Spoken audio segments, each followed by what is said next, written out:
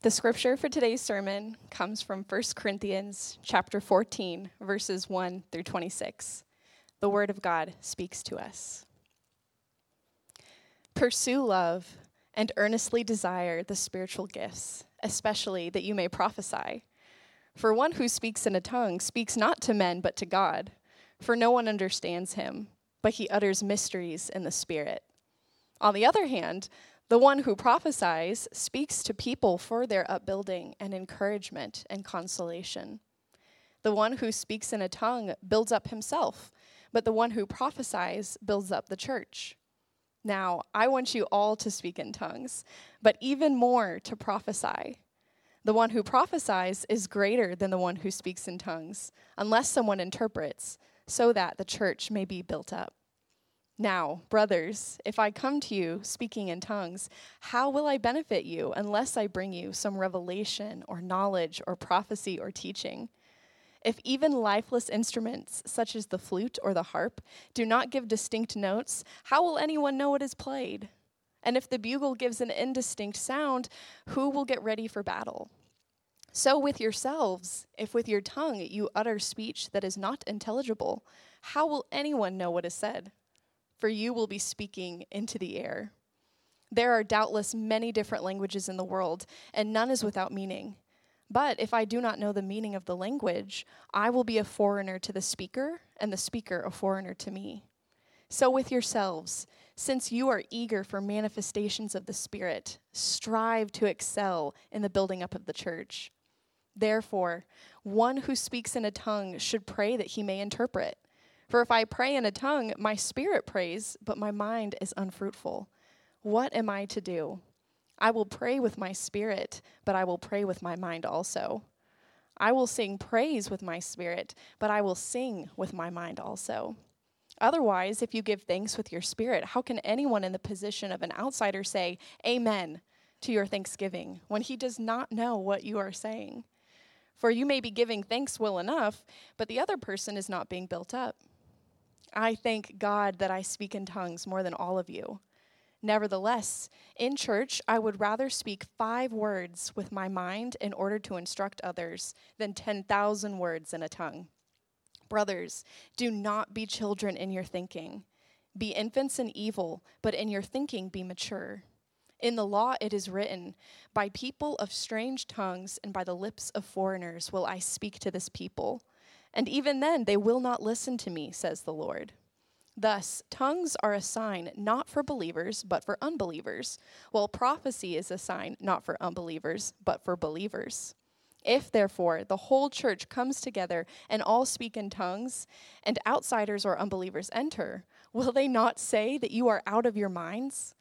But if all prophesy and an unbeliever or outsider enters, he is convicted by all. He is called to account by all. The secrets of his heart are disclosed, and so falling on his face, he will worship God and declare that God is really among you.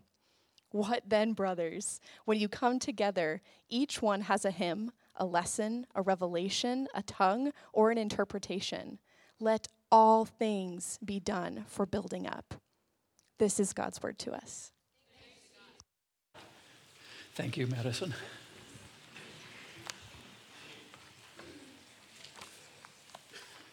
Well, good morning. It's for those of you that I have not yet met, my name is Steve, and I am one of the pastors here at Frontline.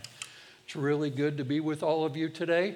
I've missed you all, missed my family while I was gone for 5 weeks, and so it is really good to be back.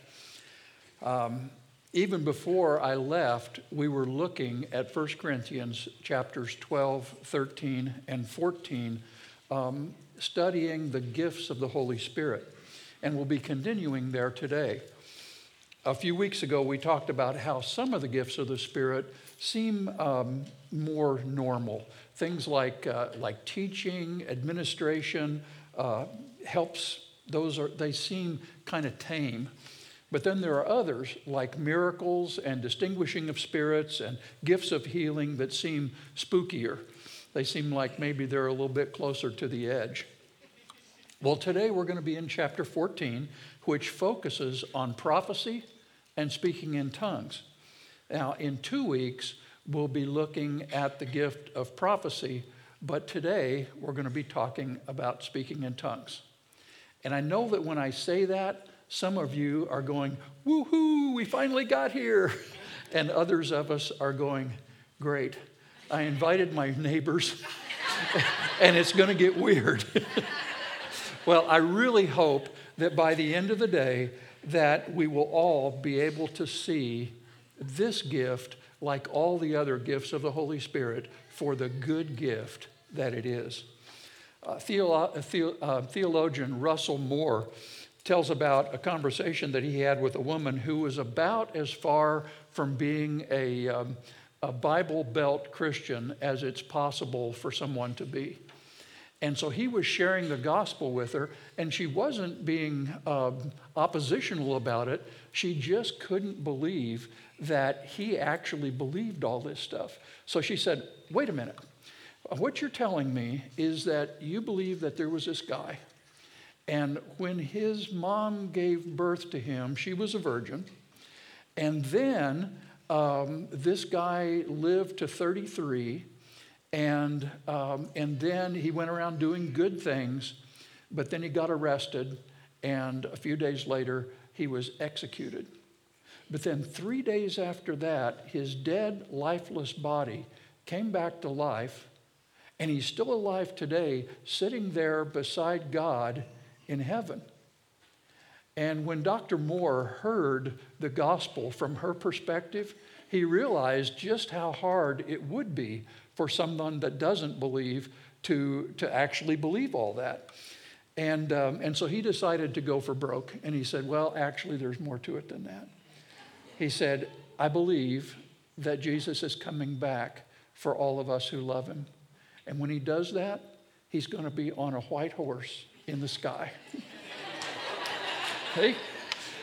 But that's Orthodox Christian doctrine. See, all of us who love Jesus believe that. So is it really that much more of a stretch for us to believe that God would gift us with the ability to praise him in a language that we've never learned? See, I don't think so. I don't think that's, I think that they're considering the rest of the gospel, that's pretty normal, you know. So when we, let's pray. Let's just stop and pray, and then we'll dig in and look at these verses in chapter 14. Father, we thank you for all the gifts that you've given us. Lord, you've given us the gift of life in the first place. Lord, you've given us the gift of eternal life when you drew us into your family. Lord, you give us the gift of your presence. Lord, all of the gifts that you give us are good gifts. And Lord, we've been looking at these gifts of the Holy Spirit, and Father, we just recognize that those are all good gifts too. So I pray that as we look into your word, that you would help us today. Give us ears to hear and eyes to see. We pray it in Jesus' name. Amen. Amen. Well, when we talk about speaking in tongues, what we're describing is a supernatural manifestation of the Holy Spirit, one of those times that we've talked about before when God appears to us in our present reality. And in this gift, he gives a person the ability to speak in a language that they have never learned, nor do they understand. First example that we have of that is in Acts chapter 2 on the day of Pentecost. Beginning to read in verse 1, when the day of Pentecost arrived, they were all together in one place, and suddenly there came from heaven a sound like a mighty rushing wind, and it filled the entire house where they were sitting. And divided tongues as of fire appeared to them and rested on each one of them. And they were all filled with the Holy Spirit and began to speak in other tongues as the Spirit gave them utterance. So remember a few weeks ago when we talked about God being omnipresent? He's everywhere all at once. But sometimes how he breaks in to our present reality and our time-space world in a way that we can experience him with our five senses. Well, the day of Pentecost was one of those days. Verse 6 continues, and at the sound the multitude came together, and they were bewildered because each one was hearing them speak in his own language. And they were amazed and astonished, saying, "Are not all these that are speaking Galileans? And how is it that we hear each of us in our own native language? We hear them telling in our own tongues the mighty works of God." And all were amazed and perplexed, saying to one another, "What does this mean?" But others, mocking, said, "They're filled with new wine. They're drunk." Okay? So from day one, this gift amazed and perplexed some people, but led other people to mock in unbelief. Things haven't changed a lot in 2,000 years, have they? Okay? Well, let's make a list this morning about this gift of tongues, which I think will help us to understand what this gift is and what it isn't. So the first three things to see are the disciples spoke in tongues as the Spirit gave them utterance. Some people understood them, while others did not. And then they were telling of the mighty works of God. Now, we have two other places in the book of Acts where the gift of speaking in tongues is mentioned. Once in Acts chapter 10, when Peter's preaching to a group of Gentiles in the house of Cornelius, and they begin to speak in tongues. And then again in Acts 19, when Paul prays for some believers in Ephesus to receive the Holy Spirit, and they speak in tongues and prophesy. But it's in Paul's first letter to the Corinthians, the letter that we've been studying now for months, where we hear most about this gift. Now, it's obvious from what Paul wrote to these people that they were enamored with the gift of tongues. Some of their gatherings were little more than everybody getting together and all speaking in tongues at the same time. But that wasn't producing in that church the growth and the health that they needed. So Paul dives in with this letter, giving really practical instructions on the use of prophecy and speaking in tongues. So let's see what we can find in chapter 14 to add to our list that will help us to understand this better. Beginning in verse 2, "For the one who speaks in a tongue speaks not to men but to God, for no one understands him, but he utters mysteries in the Spirit." So that provides us with three more insights about this gift of tongues, which is to be used when the church is gathered. So tongue speech is directed towards God. It's not primarily directed towards men. Tongue speech is not understood by anyone. Now, that's a little different than what we see on the day of Pentecost, where the disciples were telling of God's mighty works, and some people did understand them. But in this letter, Paul is talking about the context of the church being gathered together, and so that's why it's a little bit different there. And then tongue speech is both mysterious and it's in the Holy Spirit. So we can see this principle of the church gathered together in verse 4 and 5, where Paul reads, "The one who speaks in a tongue builds up himself, but the one who prophesies builds up the church. Now I want you to all speak in tongues, but even more to prophesy." So at first hearing, we might think that Paul is being critical of those speaking in tongues because they're only building up themselves individually rather than building up the whole church. But then in the next verse, he tells them that he wants them all to speak in tongues. So what's going on here? Well, let's go back to Paul's illustration in 1 Corinthians chapter 12 of the body being made up of many different parts. And let's think about just one of those parts. Let's say a pancreas. So the pancreas has several important functions in the human body, like helping to regulate our blood sugar levels. Without a functioning pancreas, we're going to be in real trouble and we're going to need immediate medical attention. So, is it wise to maintain a healthy pancreas for the sake of the whole body? Of course it is. Well, it's the same with each individual member of the body of Christ. Building up and keeping a healthy body part is wise, both in the human body and in the body of Christ. And Paul says that speaking in tongues builds up the individual part. So how does it do that? Well, for one thing, when a person speaks in tongues, he's yielding himself to God, which is always a good thing to do and which builds us up. But we're also yielding a very specific part, our tongue. Remember what James wrote about the tongue in his epistle? In chapter 3, he writes, "The tongue is a small member, yet it boasts of great things. How great a forest is set ablaze by such a small fire. And the tongue is a fire, a world of unrighteousness. The tongue is set among our members, staining the whole body, setting on fire the entire course of life, and set on fire by hell. For every kind of beast and bird, of reptile and sea creature can be tamed and has been tamed by mankind, but no human being can tame the tongue. It is a restless evil, full of deadly poison. With it we bless our Lord and Father, and with it we curse people who are made in the likeness of God. From the same mouth come blessing and cursing. My brothers, these things ought not to be so." The Bible doesn't talk that way about any other part of our body. If I were writing this letter, I might have chosen my hands or even my eyes as being the biggest offender parts. But under the inspiration of the Holy Spirit, James says that about our tongue. And he says that it is set on fire by hell itself. But when we yield our mouths to the Holy Spirit and speak in tongues under his inspiration, a kind of spiritual cleansing occurs that helps to build us up. We're yielding to God that one part of us that James says no man can tame. So we yield it to God, God tames it and fills it with praise to him. Another clue to what happens when we speak in tongues is found in Romans chapter 8, beginning in verse 26.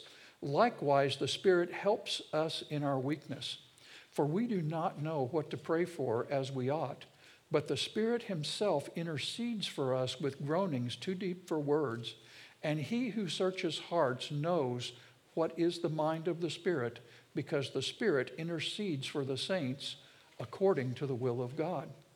Now, many theologians agree, and it's certainly been my personal experience, that these verses are referencing speaking in tongues.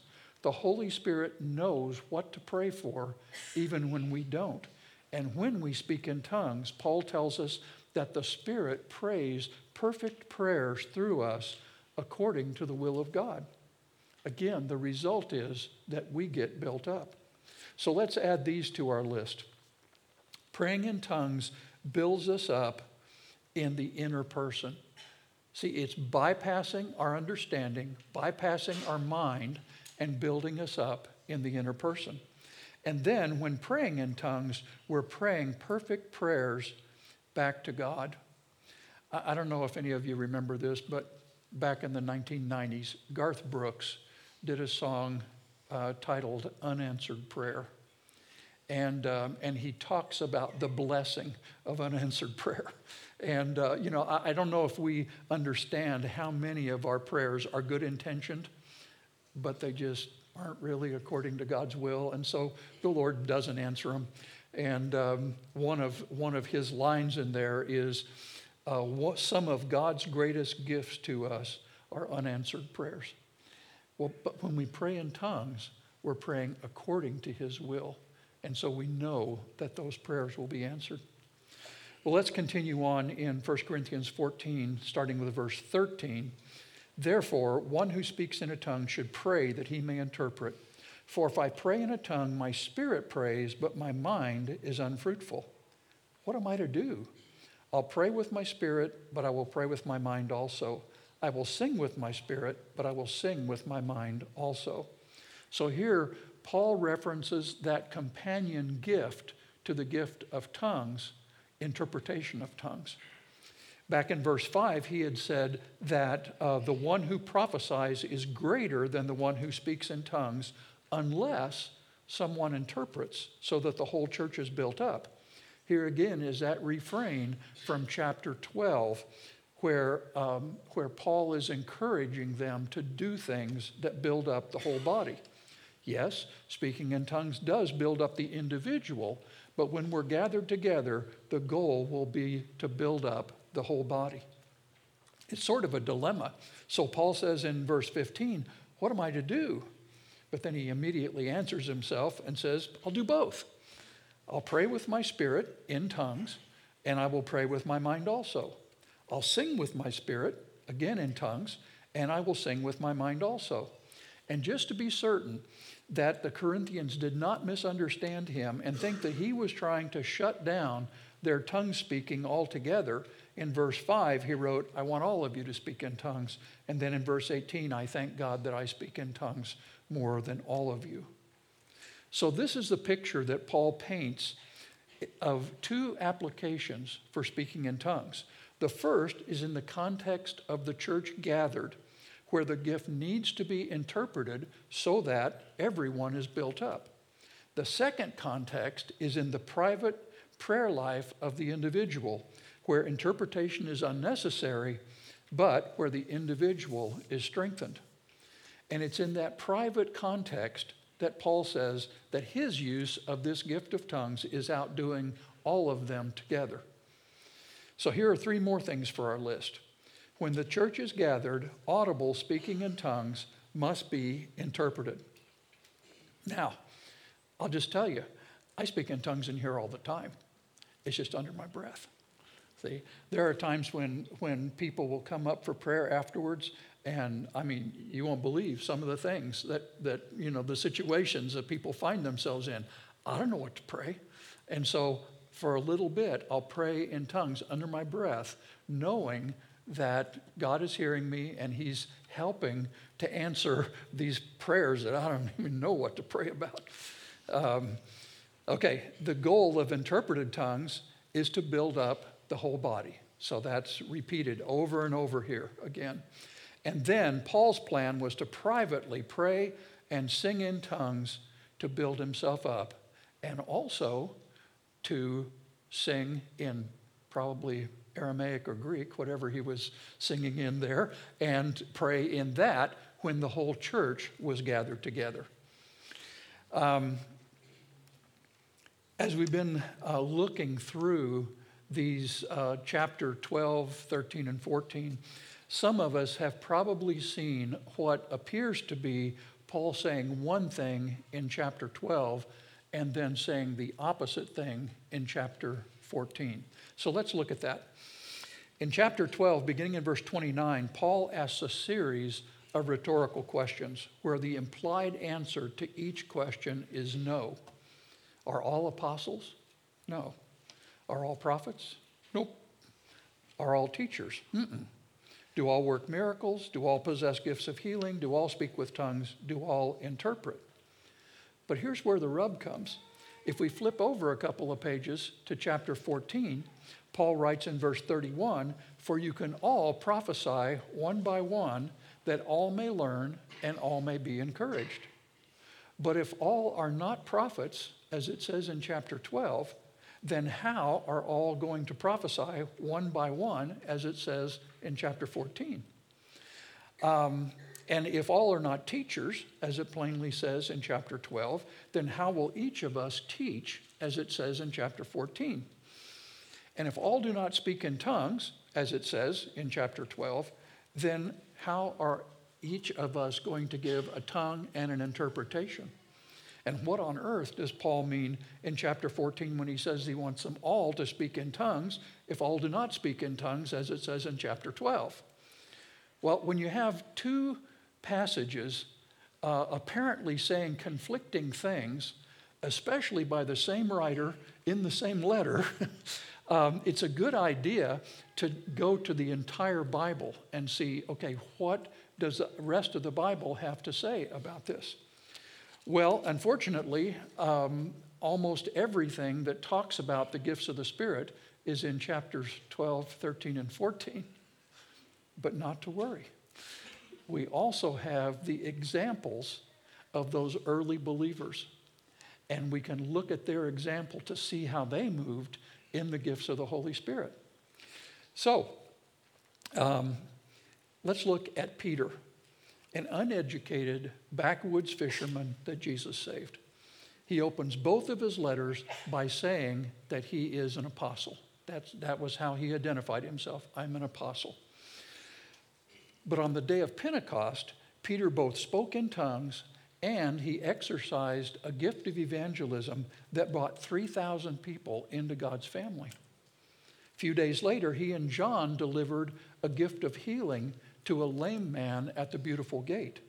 And then later on that day, again, operated in a gift of evangelism that brought in another 5,000 people. When the religious leaders got wind of it, they brought him in before the council, where he exhibited a gift of teaching that was so rich and theologically deep that it says it astounded the Pharisees, and they weren't easy to impress, okay? Chapter 5 of Acts, Peter delivers a word of knowledge to Ananias and Sapphira, which is also a gift of the Spirit. And then in Acts chapter 9, Peter prays over the corpse of Tabitha, and she begins to breathe again. So either Peter is the most gifted guy in all the Bible, or he's just an average believer like you and me who is encountering people. And as he encountered people, he exercised whatever gift of the Holy Spirit was necessary in that moment to meet the needs that they had. But if you ask Peter about his gifting, he'd tell you he was an apostle. See, everything, all the other gifts flowed out of that calling. Let's look at another guy, Philip the evangelist. That's how Luke describes him in Acts chapter 21. But we know that he was one of the original deacons, undoubtedly gifted by the Holy Spirit to serve. And Acts tells us that when he was in Samaria, he was casting out demons, he was healing people, and performing other signs and wonders. Again, we have a person whose primary calling was evangelism, but who ministered in many other gifts of the Holy Spirit. We could also look at the Apostle Paul or the deacon Stephen, and we would see the same thing. People with a primary gifting, but who ministered many different gifts of the Holy Spirit at the Holy Spirit's initiation. So if we go back and look at these two seemingly conflicting passages in chapters 12 and 14 in this light, there's no conflict. Are all called as prophets? No. Can all prophesy? Sure. Are all called as teachers? No. In fact, James says that not many of us should be teachers because we're going to incur a stricter judgment. But can anyone minister a gift of the Holy Spirit called teaching? Absolutely. In fact, if you're a parent, one of your primary jobs will be to flow in that gift of the Holy Spirit all the time with your kids. Well, let me tell you a couple of stories. When the Lord apprehended me at age 17, I was excited to know that I could pray and that God would not only hear my prayers, but he would also answer them. I was a pretty needy person, and I knew a lot of needy people, and so I wound up praying a lot. But sometimes, after I'd been praying for a while, I would run out of words to pray. I'd read that God wasn't interested in repetition, so I didn't want to just repeat all the prayers over again. And I knew there was something else I should be praying, but I didn't know what to pray. It was almost like there was a pressure in my chest, and I didn't know how to express that. Well, I was telling another guy about it. He said, well, have you ever tried praying in tongues? And I said, no, what's that? And so he went back to Romans chapter 8 and showed me the verses about the Spirit interceding for us and praying these perfect prayers. And that all sounded really good to me, so I said, yeah, let's ask God to give me that. So we prayed. I didn't feel anything special in the moment, but I had a sense of expectancy that something was going to happen. A couple of days later, I'd gone to bed, and again, I was praying everything that I knew to pray. And again, I ran out of words and felt like that there was more that I should be praying. So I opened my mouth, I asked God to fill it, and a second later, I found myself praying in tongues. Didn't feel particularly spiritual or otherworldly, but I could feel that pressure in my chest releasing. And I realized that what was happening is I was now praying all those things that I had needed to pray, but I couldn't pray without the Holy Spirit's help. Well, that gift has been with me for 52 years now, and it is a keystone in my prayer life. So I'm so grateful for it. Well, a couple of years later, I was at our church one night. We had a guest speaker. He knew that most of us spoke in tongues, and so he spent the first few minutes of his message explaining that gift to anyone that was there and might not understand. Then he began to teach about what the Apostle Paul had written about singing in the Spirit, singing in tongues. He explained that it was just another form of worship, one that bypasses our understanding and allows the Holy Spirit to worship through us. At the end of his message, he invited the worship team back up and asked them to play the song they had played last. And then he invited us to sing that last verse of the song in English. And then as the band continued to play, that we would all begin to sing in tongues. And we did that. And for a few minutes had just a really beautiful, reverent time of worshiping the Lord. What that pastor didn't realize was that he was still wearing a hot mic, and he was singing directly into it. So a few days later, when we put that recorded message in our cassette tape library, it had him singing in tongues front and center. One of the people that wasn't in the meeting that night was a lady named Maggie McGuire. Now, Maggie was a Navajo woman whose family still lived on the reservation in Arizona. And though Maggie didn't really speak Navajo, she thought, as she listened to that pastor singing, that she recognized a couple of Navajo words. So she called her dad, who still lived on the reservation, and said, "Dad, will you listen to this and see if you understand anything?" So she put the phone down to her cassette recorder, punched play, and Dad listened. So Dad was not a believer. And after he had listened, he said, "Yeah." He said, "Some guy is singing to God.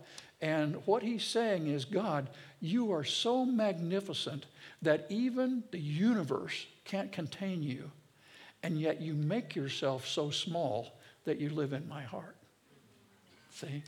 That was a really beautiful example of something very similar to what happened on the day of Pentecost. Well, let me address a few really practical questions about this gift of speaking in tongues. So first question, how do I know when I'm speaking if it's the Holy Spirit praying through me, or if it's just me, or maybe worst of all, if it's the enemy? Luke records Jesus as saying this: "Ask and it will be given to you. Seek and you will find. Knock and it will be opened to you. For everyone who asks receives, and the one who seeks finds, and the one who knocks it will be opened. For what father among you, if his son asks for a fish, will instead of a fish give him a serpent? Or if he asks for an egg, will give him a scorpion? If you then, who are evil, know how to give good gifts to your children, how much more will the Heavenly Father give the Holy Spirit to those who ask him?" So we receive the gifts of the Holy Spirit the same way that we receive anything that we have ever received from God, by faith in his faithfulness. Faith in his faithfulness. It's how we came to him in the first place, and it's how we walk out this life day to day. And he promises that if we ask, he won't just give us a good gift, but he'll give us the Holy Spirit. The enemy has no room there for anything.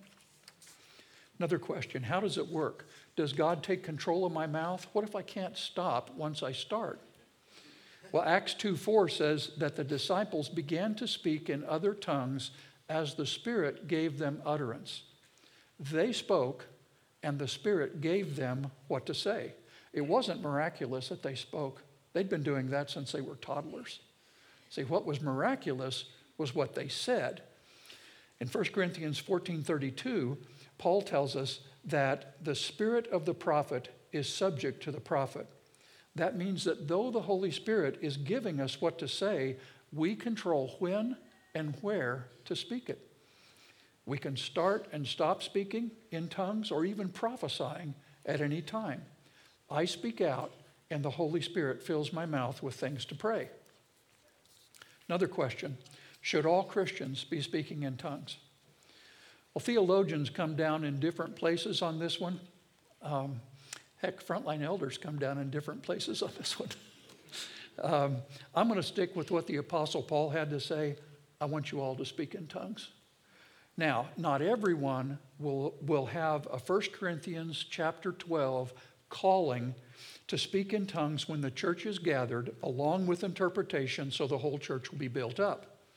But private praying and singing in the Spirit is such a valuable tool to build up each of us that I can really see why Paul would say, I want you all to speak in tongues. Private devotional tongues is not a merit badge or a symbol of superior spirituality.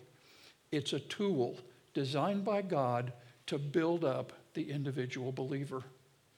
Now, let me say this to those who have received this gift. It was given to be used. If someone gave me a $15,000 carbon fiber frame bike, and all I did with it was sat it in my living room and admired it, that would be a waste of a really good gift. It's the same way with the gift of speaking in tongues. See, we need to accept the Apostle Paul's implied challenge to us to see if we can outdo him in speaking in tongues. Next question, will tongue speech always be a language that someone on earth will understand? Well, certainly some tongues is a human language, as witnessed on the day of Pentecost and even that day when Maggie McGuire was there and her dad was able to understand that. However, the Apostle Paul in 1 Corinthians 13 talks about tongues of men and of angels. So apparently some of the languages are angelic dialects. According to 1 Corinthians 14, the Apostle Paul didn't understand what he was saying. Now, Paul was one of the greatest intellectuals of his time, or of any other time for that matter. I mean, for crying out loud, the guy wrote the book of Romans, you know. And Paul was clearly committed to his private devotional use of the gift of tongues to the extent that he told the Corinthian church that he spoke in tongues more than all of them put together. Okay, last question. I desire the gift of tongues. What do I do? Well, in that verse from Luke chapter 11 we just read, Jesus said, with reference to the Holy Spirit, to ask, to seek, and to knock. Literally, to ask and keep on asking, seek and keep on seeking, knock and keep on knocking. And his promise as a good father is to give the Holy Spirit to those who ask. In fact, John the Baptist said that Jesus was going to give the Holy Spirit without measure, which sounds interesting. Paul wrote to his spiritual son Timothy about stirring up the gift that had been imparted to him through the laying on of Paul's hands. So praying with other people who are already moving in that gift of speaking in tongues is a good plan. And that's not only true about tongues, it's really true of any of the other gifts of the Holy Spirit.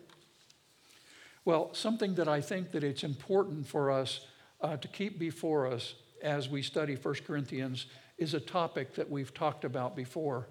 This letter was written to a specific group of people in a specific time who needed a specific kind of correction.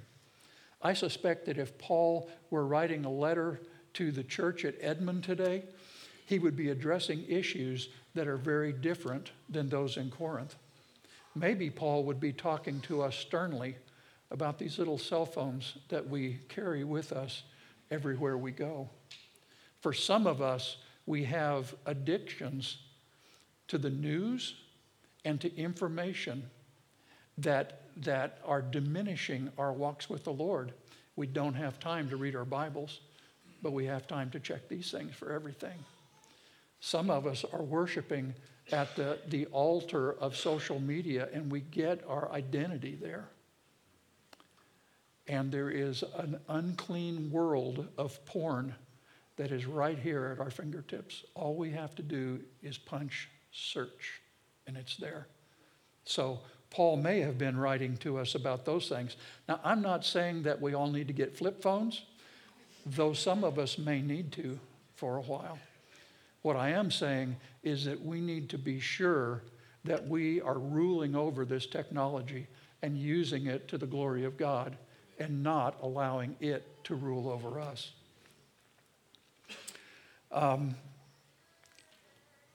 Paul would probably also talk to us about our overly busy lives that are so busy and so taken up with activity that some of us are doing a lot of good things at the expense of the best eternal things. Well, if we look at what Paul wrote to the Corinthian believers about spiritual gifts, he was encouraging them to throttle back on the uninterpreted tongues in their meetings, but to move ahead boldly with the gift of tongues in tandem with the gift of interpretation. Maybe if he was writing to us today, he'd say, are you guys neglecting those gifts? And where are your evangelists? Where are your prophets? See, the Corinthian church had a certain context, and in their context, they had a set of problems. It's easy for us to look down on them from our lofty perch 2,000 years later and say, they were a hot mess. The Corinthian church was a dumpster fire. See? But we have our own context, and we have our own problems, some of which are hard to see. See, the reason that they call them blind spots is because we can't see them. Maybe it takes an apostolic letter, like this one we're studying, to wake up the Corinthian church, and maybe it takes one to wake us up too. Whatever Paul might have written in our imaginary letter to the church at Edmond, the heart of his correction would have been the same as it was for that church in Corinth. He didn't condemn them, and he wouldn't be condemning us. His goal was and is to bring each of us to that place of loving God with all our heart, with all our mind, with all our soul, and with all our strength, and to draw us towards loving our neighbors as ourselves. Father loves us so deeply that he just keeps working with us through our lifetimes to draw us to that place of healing and wholeness. These gifts of the Holy Spirit, including the gift of speaking in tongues, are ways that he manifests his presence among us, which takes us more fully to that place of better loving him and better loving one another, which was his goal all along. Stand with me and let's pray.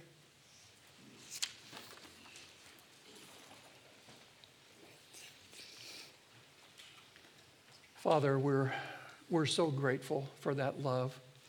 We're so grateful that even in our brokenness, even in our confusion, Lord, even in our blindness sometimes, that you just keep loving us. You love us year in and year out and decade in and decade out, and you love us our whole lives. You bring us to wholeness, and we thank you for that, Father. Lord, I pray that each of us would be able to approach you and say, Father, what do you want to do with me? How do you want to call me? How do you want to use me? And Lord, that each of us would be willing to be adjusted in our hearts, adjusted in our times, adjusted with our cell phones. Lord, that we would be willing to just follow you in any way that you're calling us. Lord, we love you because you first loved us. We pray all of this in Jesus' name. Amen.